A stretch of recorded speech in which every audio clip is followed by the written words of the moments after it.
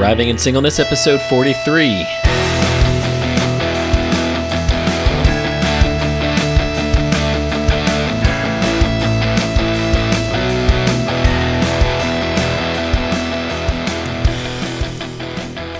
This is the Thriving in Singleness podcast, where it's not about surviving, but thriving in this chapter of your life.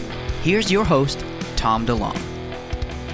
Hello and welcome to the Thriving in Singleness podcast. Tom here, and we got Josh with us as usual. Hey Josh, how you doing?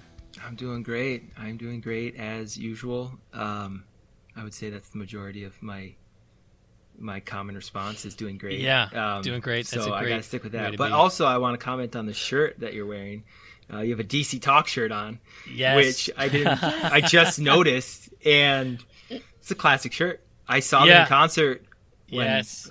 quite a few years back, but I also got their autograph back in the day. Oh, It's that's on amazing. I got their autograph, and it's on a visor because that was very popular in 2006. Oh, that. I don't know. Remember when visors were popular? Oh yeah. They're Yeah, kind of definitely. popular now, but remember when they were really popular? Oh yeah. Yeah. Yeah. And yeah, like of course, we're recording back to back tonight, so it's so hard to do small talk again, but we're doing great. But I didn't notice the shirt the first episode. it's because I didn't have my camera tilted down. I was like, we took our break in Great between. conversation I'm like, piece. man, they didn't say anything about my shirt. I wore it just so they'd say something about it. And I was like, I got to tilt the camera down just a little bit so you see the DC Talk. Yeah. Because Oh man, yeah, that's so I'm classic. glad you said something. You should put this shirt in the show notes. What are they wearing? Suits? Yeah. See, I this can was see the. Yeah. Oh, the that's intermission classic. tour. That's when I saw the intermission, which But was. do you know their names? Oh yeah. Oh, of course. Do you know Toby their Mac, names? Kevin Yeah. Max, and Michael Tate. Tate. Yeah. So. Oh, yeah. Yeah. So This listeners, was DC Talk before his Newsboys. Before he was, in before it was Newsboys, Audio which is Adrenaline, just- then Newsboys, and then Toby Mac. Yeah. We didn't know what was happening when the intermission album came out. We didn't know. We thought, okay, they're not done yet, but then they were done, and I think we're still not over it. So I'm Yeah, pretty I think sure, that's when I But went do you to- know I the saw him in rap? concert Because then. Yeah, the rap, pretty rap well. is like the Decently Toby Mac, and the Mac is back no slack. Oh, yeah. Oh yeah. I used Yeah, to know all and, the like- words. Just saying. Oh wow, that's amazing. And it's weird to think we look at the time of DC Talk and we think of it as this long period of time, but I'm pretty sure Toby Mac has been solo longer than DC Talk was DC Talk. I'm pretty sure, and that's weird to think about. Yeah, Toby Mac's been going solo Yeah. for quite a while at this point. But yeah, I want to make sure we at least introduce our guests. Bethany has been able to join in the conversation without even being introduced. So yeah, we got Bethany Sorry. Anderson with us. No, it's totally fine. Love you joining in. So Bethany, how you doing? I'm doing great. I'm awesome. Awesome. And so tell us a little bit about yourself. Well, I am sitting here in McKinney, Texas right now, where it is 105 degrees. Oh man. And the heat index 2 days ago was 122. So that's fun. But I am home right now, but I'm usually not in the United States. I'm usually somewhere around the globe, and I just happen to be home for a little bit of a break and refocus, reset on the ministry that I lead, which is called the Hope Adventure.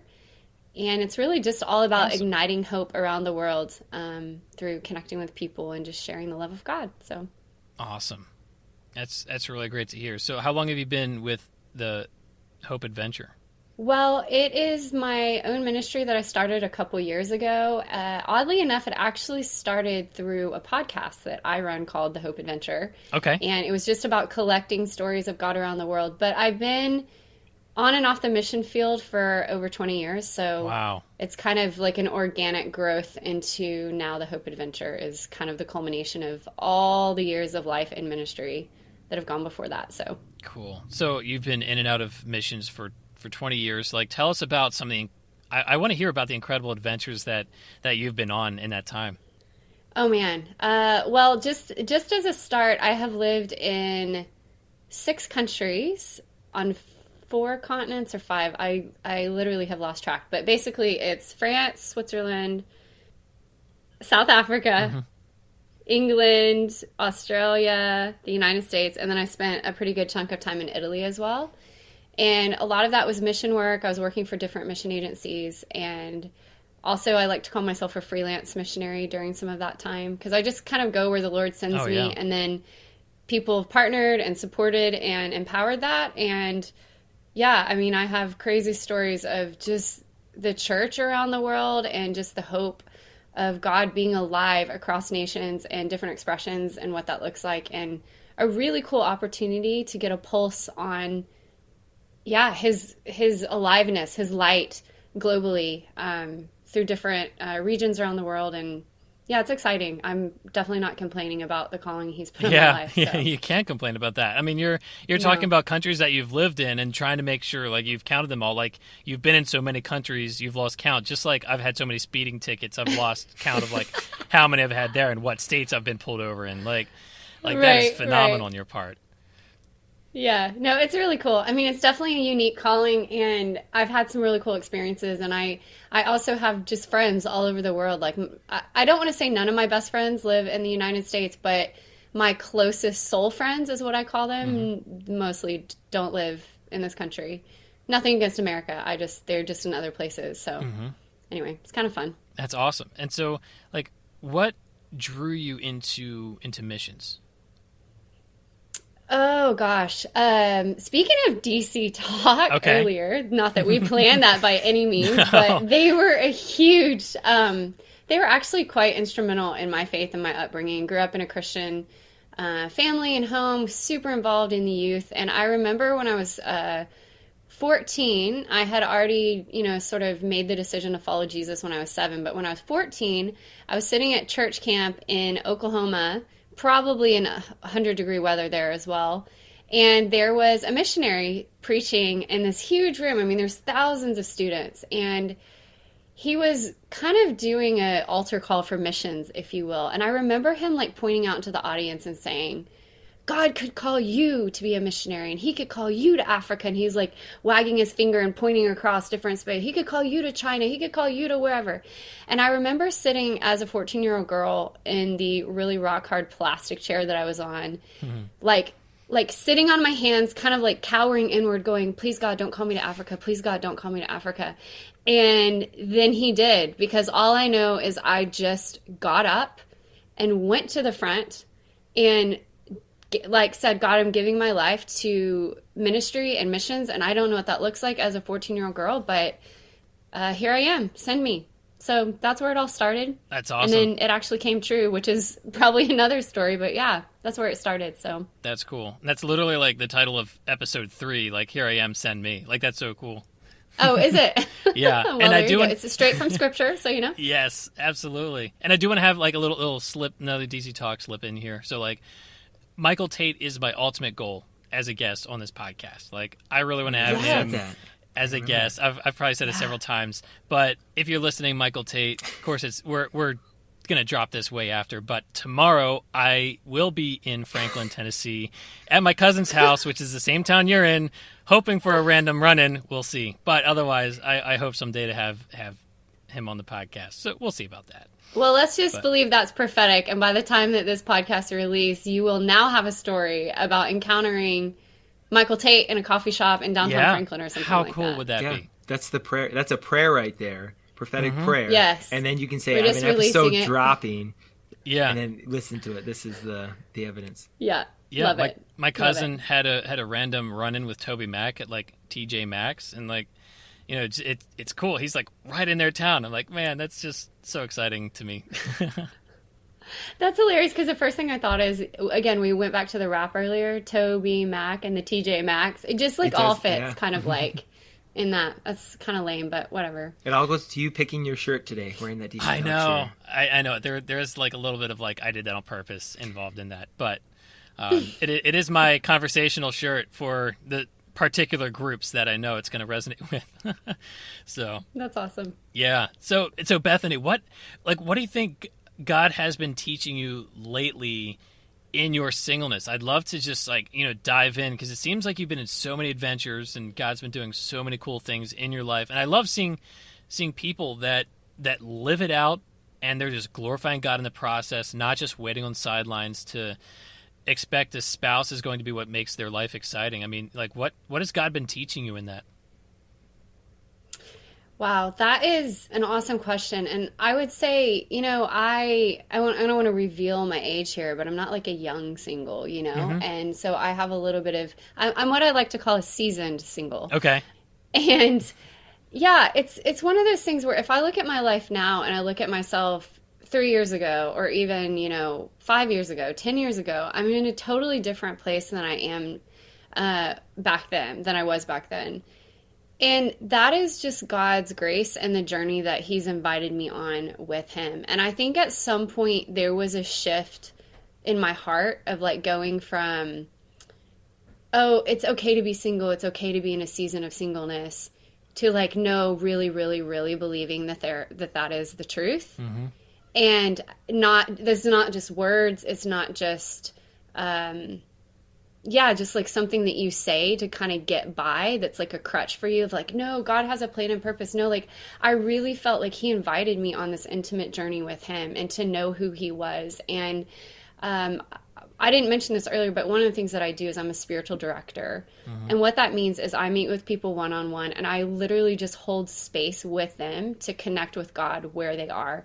I do that by facilitating questions or doing exercises or pointing them back to scripture, but just really walking with them. And I feel like that's what the Lord invited me into several years ago. And yeah, I think his presence with me is a really tangible thing at times. And so one of the things I get asked in my travels a lot as a single in particular is, do you ever get lonely? Do you feel alone? And it's not that I don't have that sometimes, but the reality is that I feel like God is with me. Like he is Emmanuel, God with us. And I could tell you several like encounter moments where I literally felt like Jesus was sitting across the table from me. Wow. And that has kept me really tuned in on him. I mean, I'll just give you one example. Right before I went on this, last July, I embarked on a 9-month project called the Hope Adventure Project, where I was just following the Holy Spirit around the world. And I had this vision of Jesus with like an army green backpack on saying, come on, let's go. Mm-hmm. And throughout my journey, I would have these moments where I'd be traveling on a train by myself or on a plane and feeling like he was sitting next to me. And it was just something that I came back to and just felt like, it's okay. He's with me. I can do this. I'm not actually alone, Yeah. That's so comforting as well. Like just feeling his presence is just an incredible thing. Yeah. So has God laid the desire of marriage on your heart? Yes. And I want to be careful how I answer that question because I don't know that I'm a person who believes that just because of the desire is there that the Lord gives it to you. Maybe that's controversial. Yeah. I don't know. I'm actually just like kind of verbally processing that because I think when you are single and a believer, it's like, oh, well, but if you have the desire, the Lord's going to bring it to you. I'm not sure that that's the promise. So where I find myself in that is I do have the desire and I can 100% say if that never happens, I feel fulfilled. Like I feel like I'm living a life that he's called me to. And whereas I used to see singleness as like a bit of a thorn in my flesh, I actually see it as a gift. And it feels like a really special invitation in the season of life, however long the season is, maybe it's forever, maybe it's not. I don't know. Yeah. Well, and that's a really good point. And it's a reason to be cautious about that. I mean, I think in the sense like, I might have the desire in my heart to be a millionaire, but if that never happens, right. Just because I have that desire doesn't mean it's definitely going to happen. But it's something that in the meantime, I'm still going to live my life in a glorifying way to God, and I'm going to honor him in the process, but I'm not going to let that desire be what drives me. Exactly. Yeah. And I think it's I don't know, like I think it's a dangerous thing to generalize that statement. I think sometimes we do that in our faith as we say, well, if you want it, God will give it to you. But that's not true. We know that's not true. I mean, look at stories of men and women through the Bible where that's not, see, because the thing is God did not promise a life of comfort. He promised that he would be with us. Like that's his greatest promise is that he's with us, that he died for us and he loves us, but he's with us. And I think sometimes we can kind of get mixed up and think, well, I want this thing so bad. Well, that's maybe not the promise he gave for you, but he Yeah. did promise he'll be with you. You Yeah, know? and it's like my favorite set of verses. I believe it's Philippians 4:6-7, and it says, "Do not be anxious about anything, but in everything, with prayer and petition and with thanksgiving, present your desires to God, and the peace of God, which transcends all understanding, will guard your hearts and minds in Christ Jesus." So it doesn't say present those desires to God and then He will give them to you. It says like the peace of God will transcend over you, and He will guard your hearts and minds in Christ Jesus. And so we're called to present our desires to God, and that's an important thing for us to do, to constantly be making sure we are presenting those desires to God. But we need to allow that peace to transcend over us and be at peace of, okay, maybe that's not what God has for me, or maybe that's not what God has for me yet. But in the meantime, I'm going to continue seeking Him out and seeking out what He has for me and what He wants to teach me in this moment. So, yeah, definitely. I think that's a really good point. And I think one of the questions that I have learned to ask along the way, kind of in regards to that, is, God, what do you want me to know in this moment? Like, what do you want to teach me? What do you want me to know about myself? What do you want me to know about you? And I think the other question that I've learned to ask is, what glorifies you the most in this situation? And that's not always the thing that we want. Oftentimes it's like actually choosing the harder road or the thing that we don't want. Yeah. So it's not so black and white, is it? I mean, not that we all think it is, but No. I think sometimes we try to, make it like it is. Yeah. As Christians, we always try to get it right, and it's we always want to try and be looking and seeking and searching in God's Word and getting it as right as possible. It's funny because the narrative around like the desire to get married, the desire, do you enjoy singleness, all that. It's really kind of overcome, or it's engulfed relationships. But how often do we have that conversation around what do you desire to do for God? Like what do you feel like the will for your life is from God? Not that's a non-relationship, right? Like that's the desire we really need to promote. Like, what is the desire that God's putting on your heart to bring Him glory, to really bring people to Him? Because oftentimes we create this selfish desire, which is still, and marriage can be a selfish desire or a selfless desire. It's kind of the way you look at it.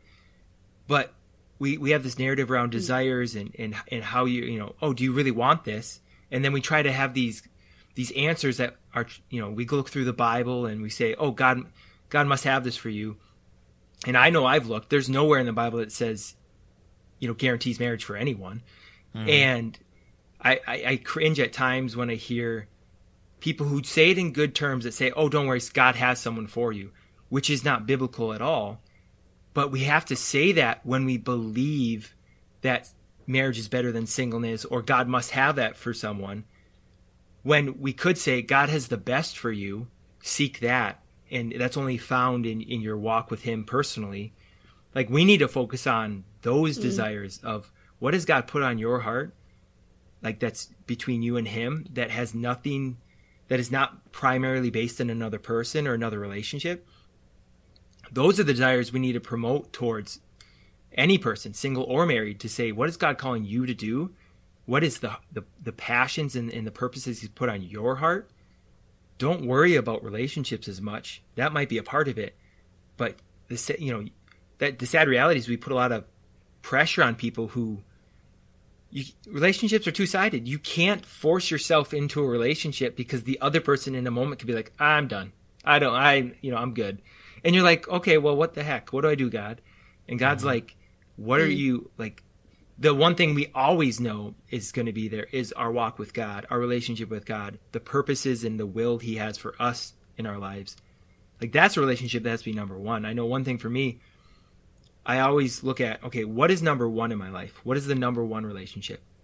If I ever desire a human relationship before a relationship with God, then everything in my life is going to fall apart. The only healthy human relationships you can have are ones that are like number 2 in your life, right? Like Yeah. if you want a relationship, you want to be married, that person will only ever be second place in your life.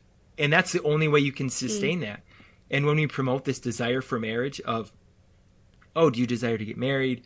And we create, that's not a bad question, but we've created such a narrative around singleness and marriage that says, oh, if you desire it, then deep down we're like, oh, well, then God must have it for him. Otherwise he must not be good. When it's like, okay, God has greater things.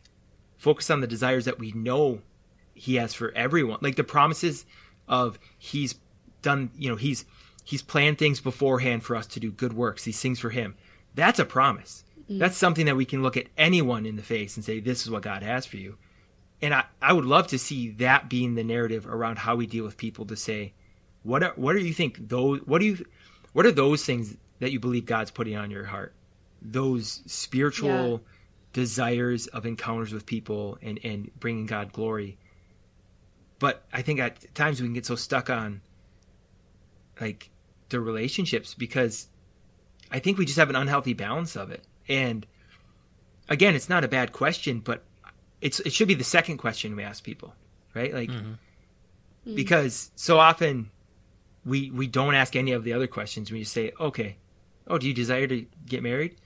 And it's like, that's a great question, but oftentimes we raise people in church, raise them up, only asking that question and not presenting the other questions of, what do you think what are the things that God's placing before you to do for him?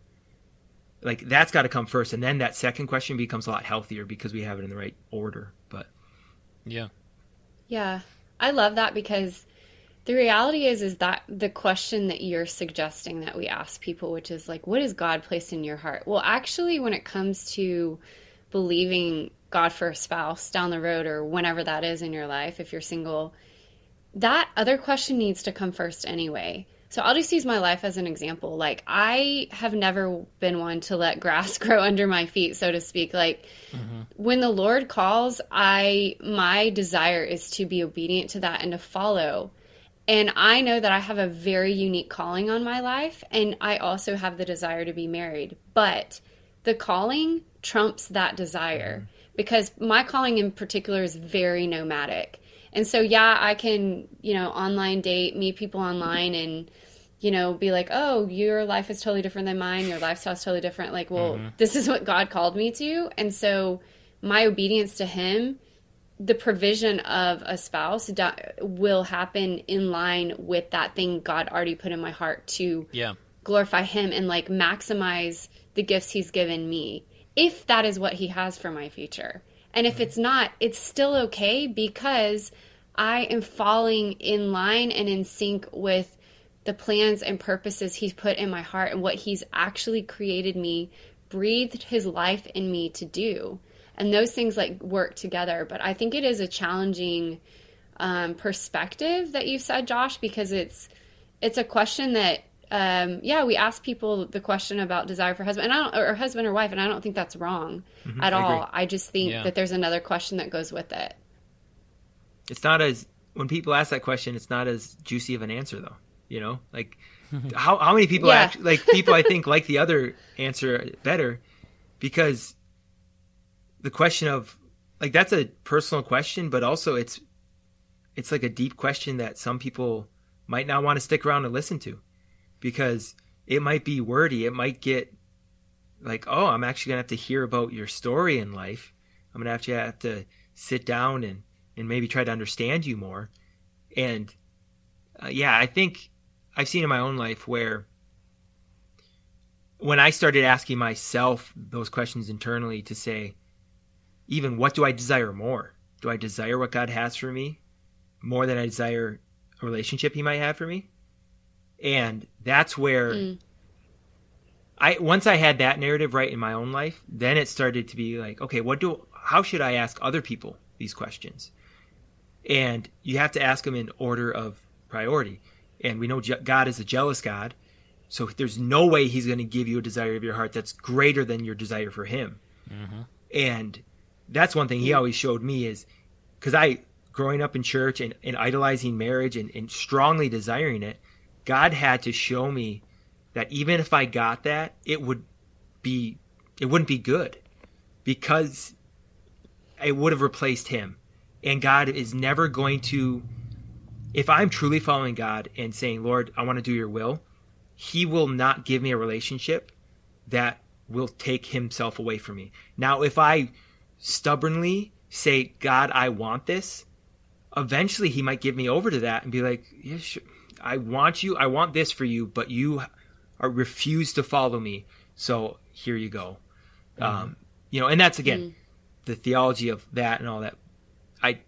How is God, what does God do in those situations? But eventually he's not going to force you. It's your free will to do things. And I think it's just in those moments we choose a lesser version of God's will for our life because we want to trust ourselves a little bit more than him. But God's a jealous God. He's not going to, if you're single and you desire marriage, make sure you desire God's will more than marriage. Otherwise it will derail you and you will fall short of what God's called you to do, because it's always going to pull you away from having the faith and trust to actually do what God's called you to do. And it's going to just stop you because you're like, I need this first.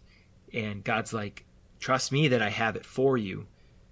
Where it's, it talks about, in Psalms, it says, delight in the Lord and he'll give you the desires of your heart. That's not, the way I see that verse is the desires of my heart can only be properly aligned when I delight in God first.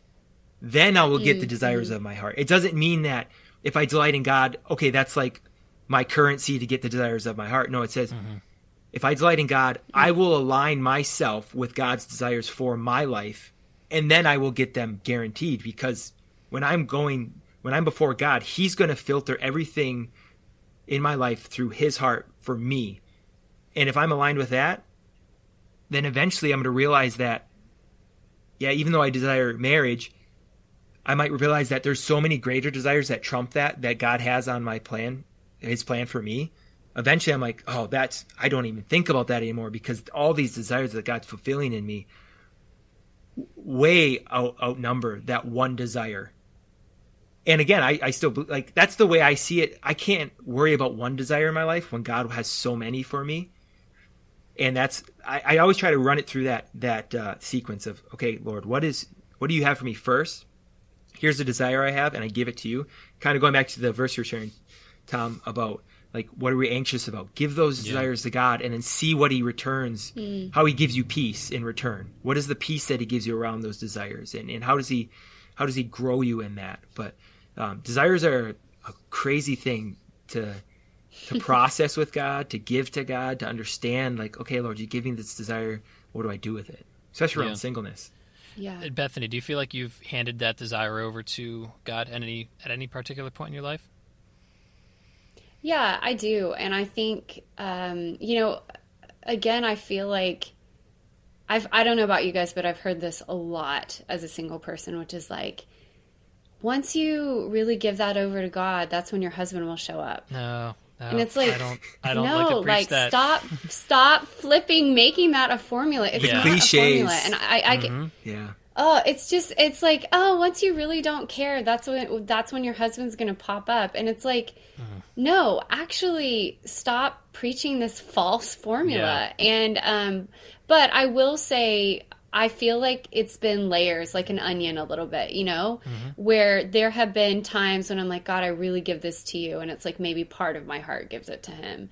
And then maybe I do it again and there's a little bit more of my heart. But I really do feel like I'm at a place probably 3 or 4 years ago now, very specifically, where it's not that I don't desire that anymore, but I just really feel like I fully surrendered that. And again, what that looks like for me doesn't mean I don't like wonder or think or like keep my eyes open for who it might be or whatever. But it's just more that it's not a distraction. It's not a focus point for me. It's just trusting that if that's what God has, it will happen in his time, in his way. And, however he would orchestrate that. So I don't know. But I have done that. And I think that is important. And something that, again, I'm cautious in how I say it, because I don't want it to be like a formula. Yeah, you know? exactly. And I'm always very careful not to treat it like a formula. I mean, part of my story was I did surrender to the Lord, and I was like all in with the concept of a lifetime of singleness, but God did introduce me to my wife 2 weeks later. That's my story, but I'm not here to preach that as any magic formula. I mean, I would love to believe that, if I was, at your place in life, that I would still have that joy in singleness like you do. And I think it's just awesome just seeing how you're glorifying God in that. And like, what's your encouragement to people who haven't been able to surrender it? Wow. Well, first of all, I would just say, like, I recognize that's a hard place. Yeah. It's not a quick fix. It's not a painless place. For a lot of people, this is a topic that carries a lot of weight and emotion and pain. And, I have experienced a lot of heartbreak in my life. I've experienced a lot of situations where I thought I had met the guy.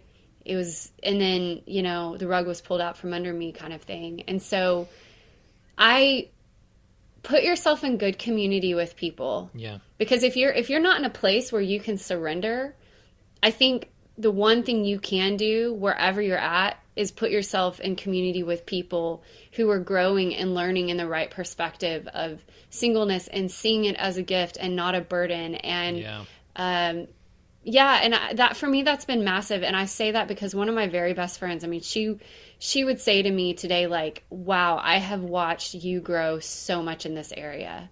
And Josh, this made me think, you said something that I've been thinking about since you said it, is like, some people get married for selfish reasons and some people get married for selfless reasons. And I think that's a huge, huge question to sit with in your singleness. If you're single and you're sitting there just desperate to be married, my question to you is that out of selflessness or selfishness? Because I think if it's actually I think if your desire is outweighing everything else, like you were talking about, Josh, with this other question of like, the question of, what's on my heart to do for God kind of thing. If your desire for singleness is outweighing that space, then most likely it's because you feel like you're lacking something in your own life. Because if you're approaching marriage from a selfless perspective, there's other ways that you can love people, not just through a spouse. You know what I'm saying? So like if I'm looking at going, I really desire marriage to be selfless. Well, guess what? I can serve the people around me like I could serve a spouse with love and unconditional love and the choice that it is to love someone, through the good, the bad, and the ugly.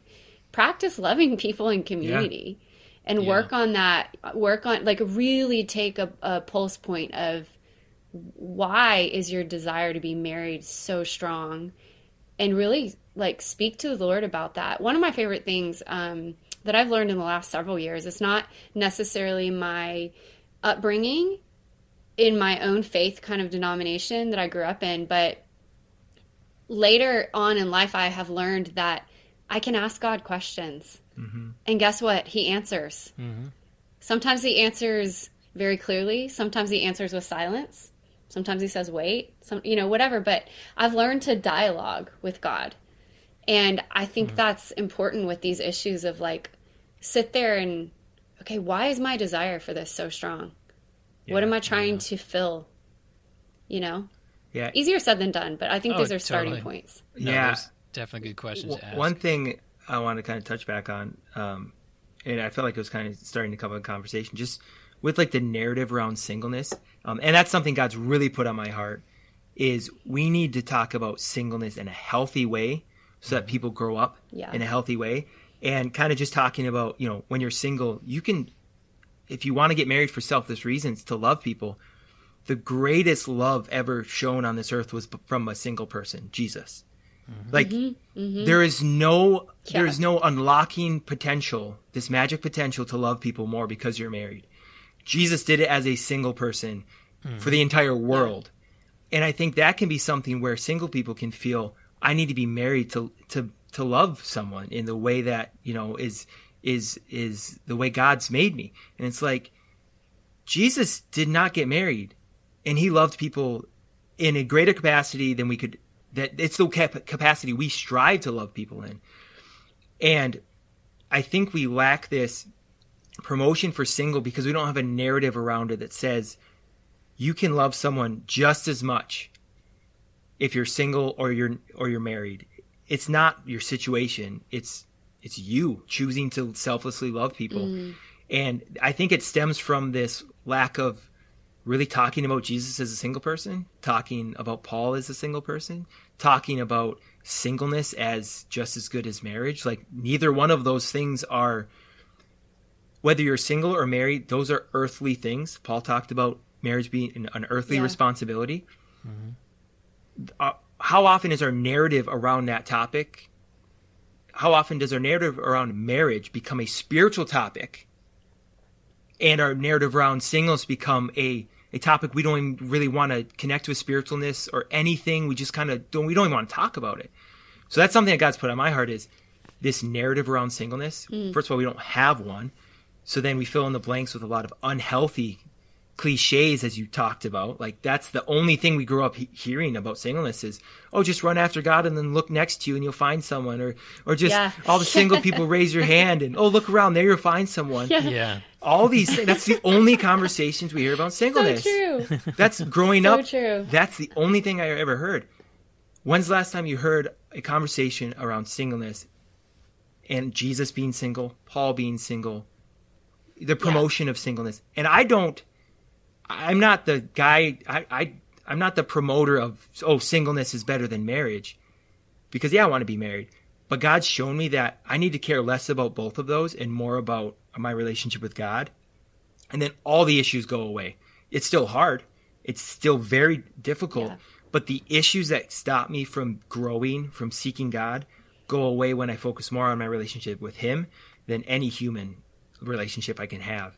And that's helped me the most in my singleness, is caring less about marriage and caring less about singleness, and kind of stripping it of this idea that, oh, what is singleness? Oh, it must be a season and that's how I get through it. I don't think singleness is a season. Because the way I view singleness is it's not something huge in my life.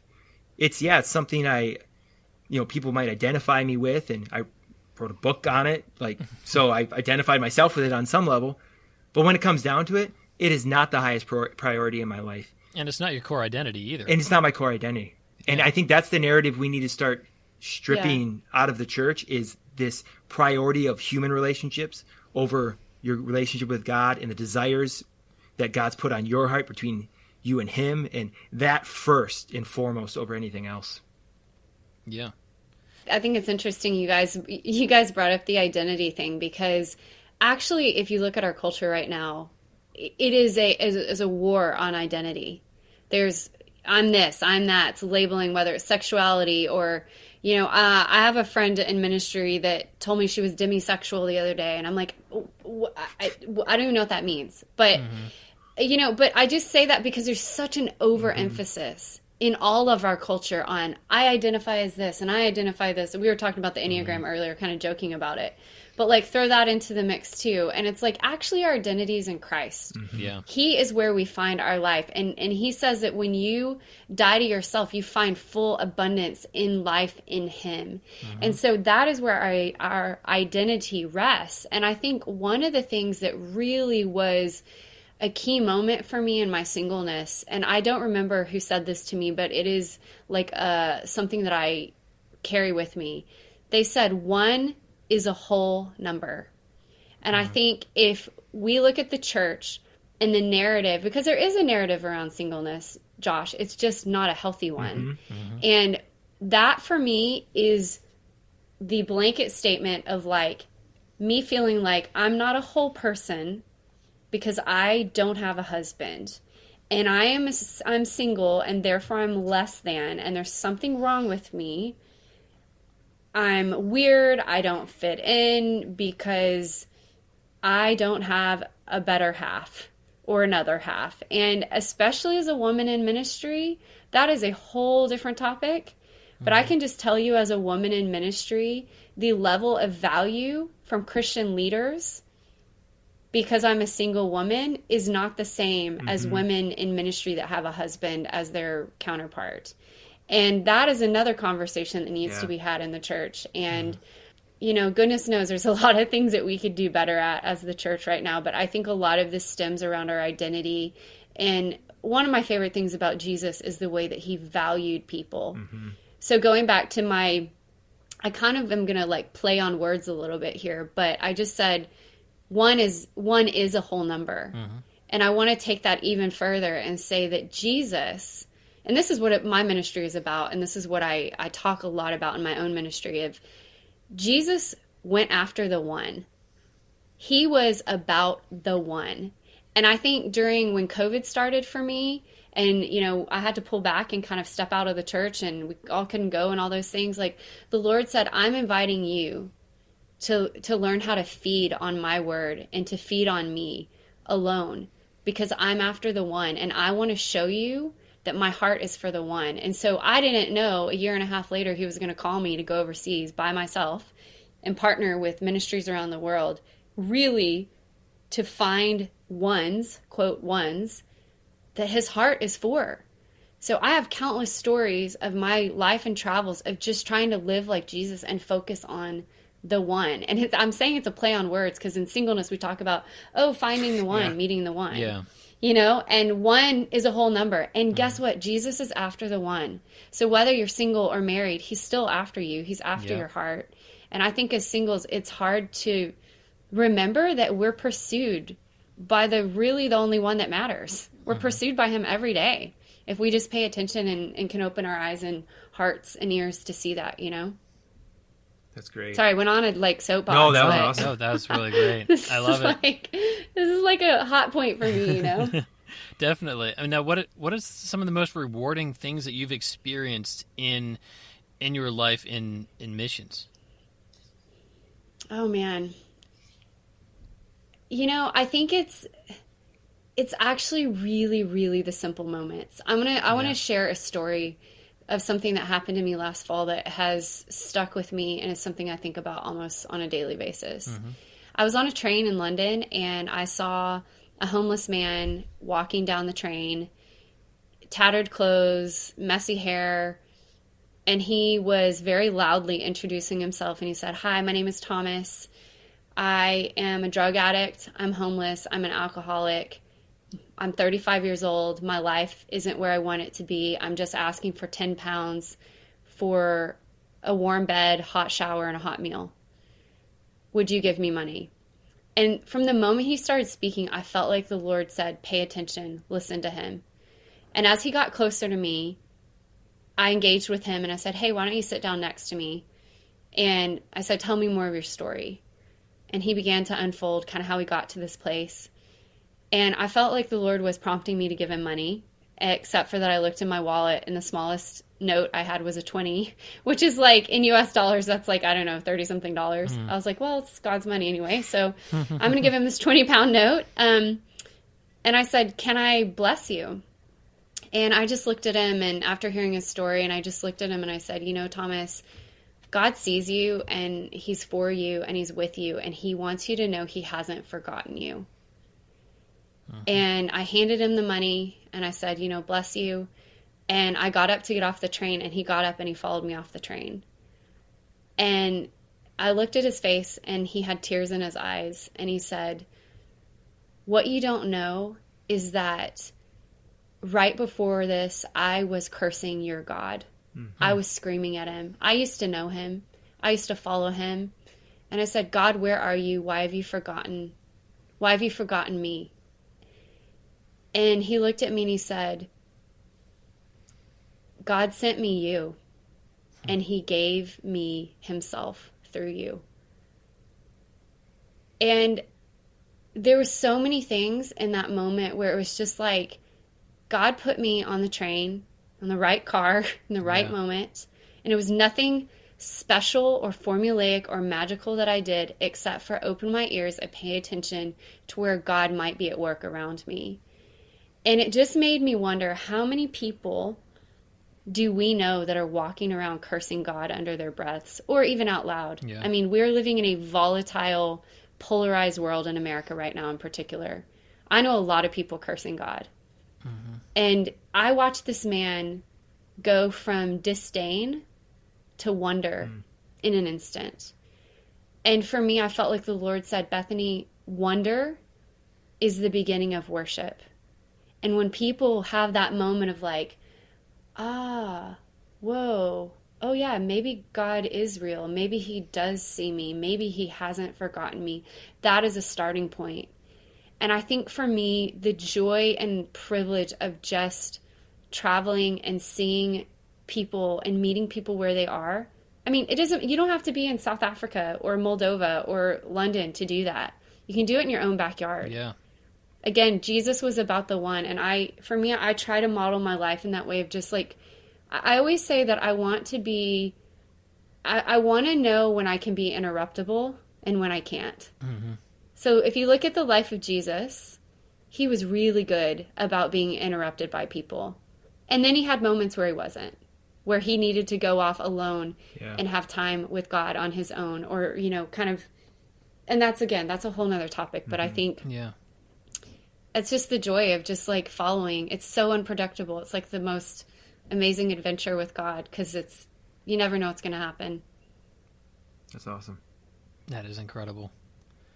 So what is a way that me and the listeners can be praying for you?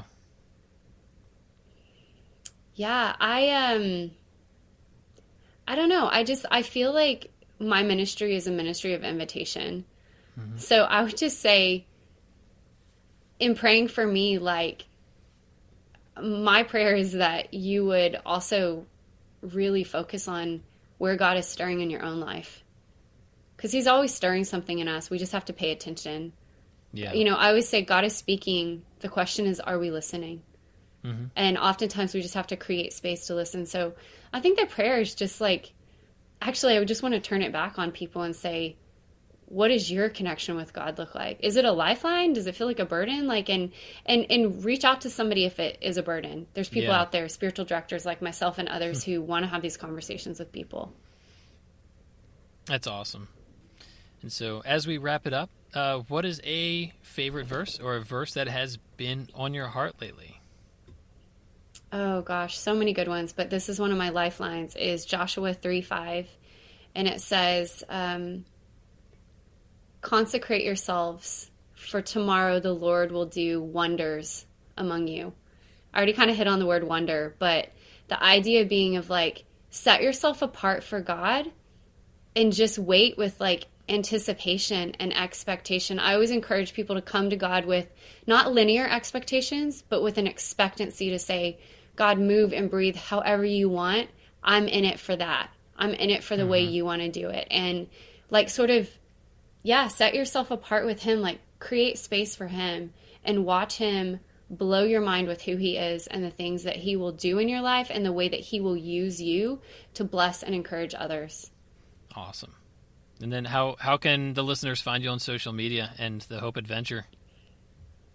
Yeah, so I have got a website, thehopeadventure.com, and then you can find me on Instagram at The Hope Adventure and also on YouTube at The Hope Adventure. So pretty easy to find once you remember that name. All right, awesome. Well, thanks so much for joining us. It's been such a blast having you here and just hearing about how God's been working in your life and working in your heart and just the incredible adventures that he's been taking you on. So, we'll be praying for you, and thanks again so much for joining us for this episode. Thanks for having me. It's been awesome. Absolutely. So, everybody out there, be sure to like, subscribe, check out what we have on our Instagram, TikTok, and we try and keep some exciting stuff on there from time to time. But be sure to check out Josh's book. It is Sincerely Singleness, available on Amazon. And be sure to tell your friends about this podcast, anybody you think that might benefit from hearing it. So in the meantime, be sure to get out there and seize the day, maximize every chapter in your life. We'll see you next episode. Thanks for listening to the Thriving in Singleness podcast. Look for new episodes wherever you listen to your favorite podcasts.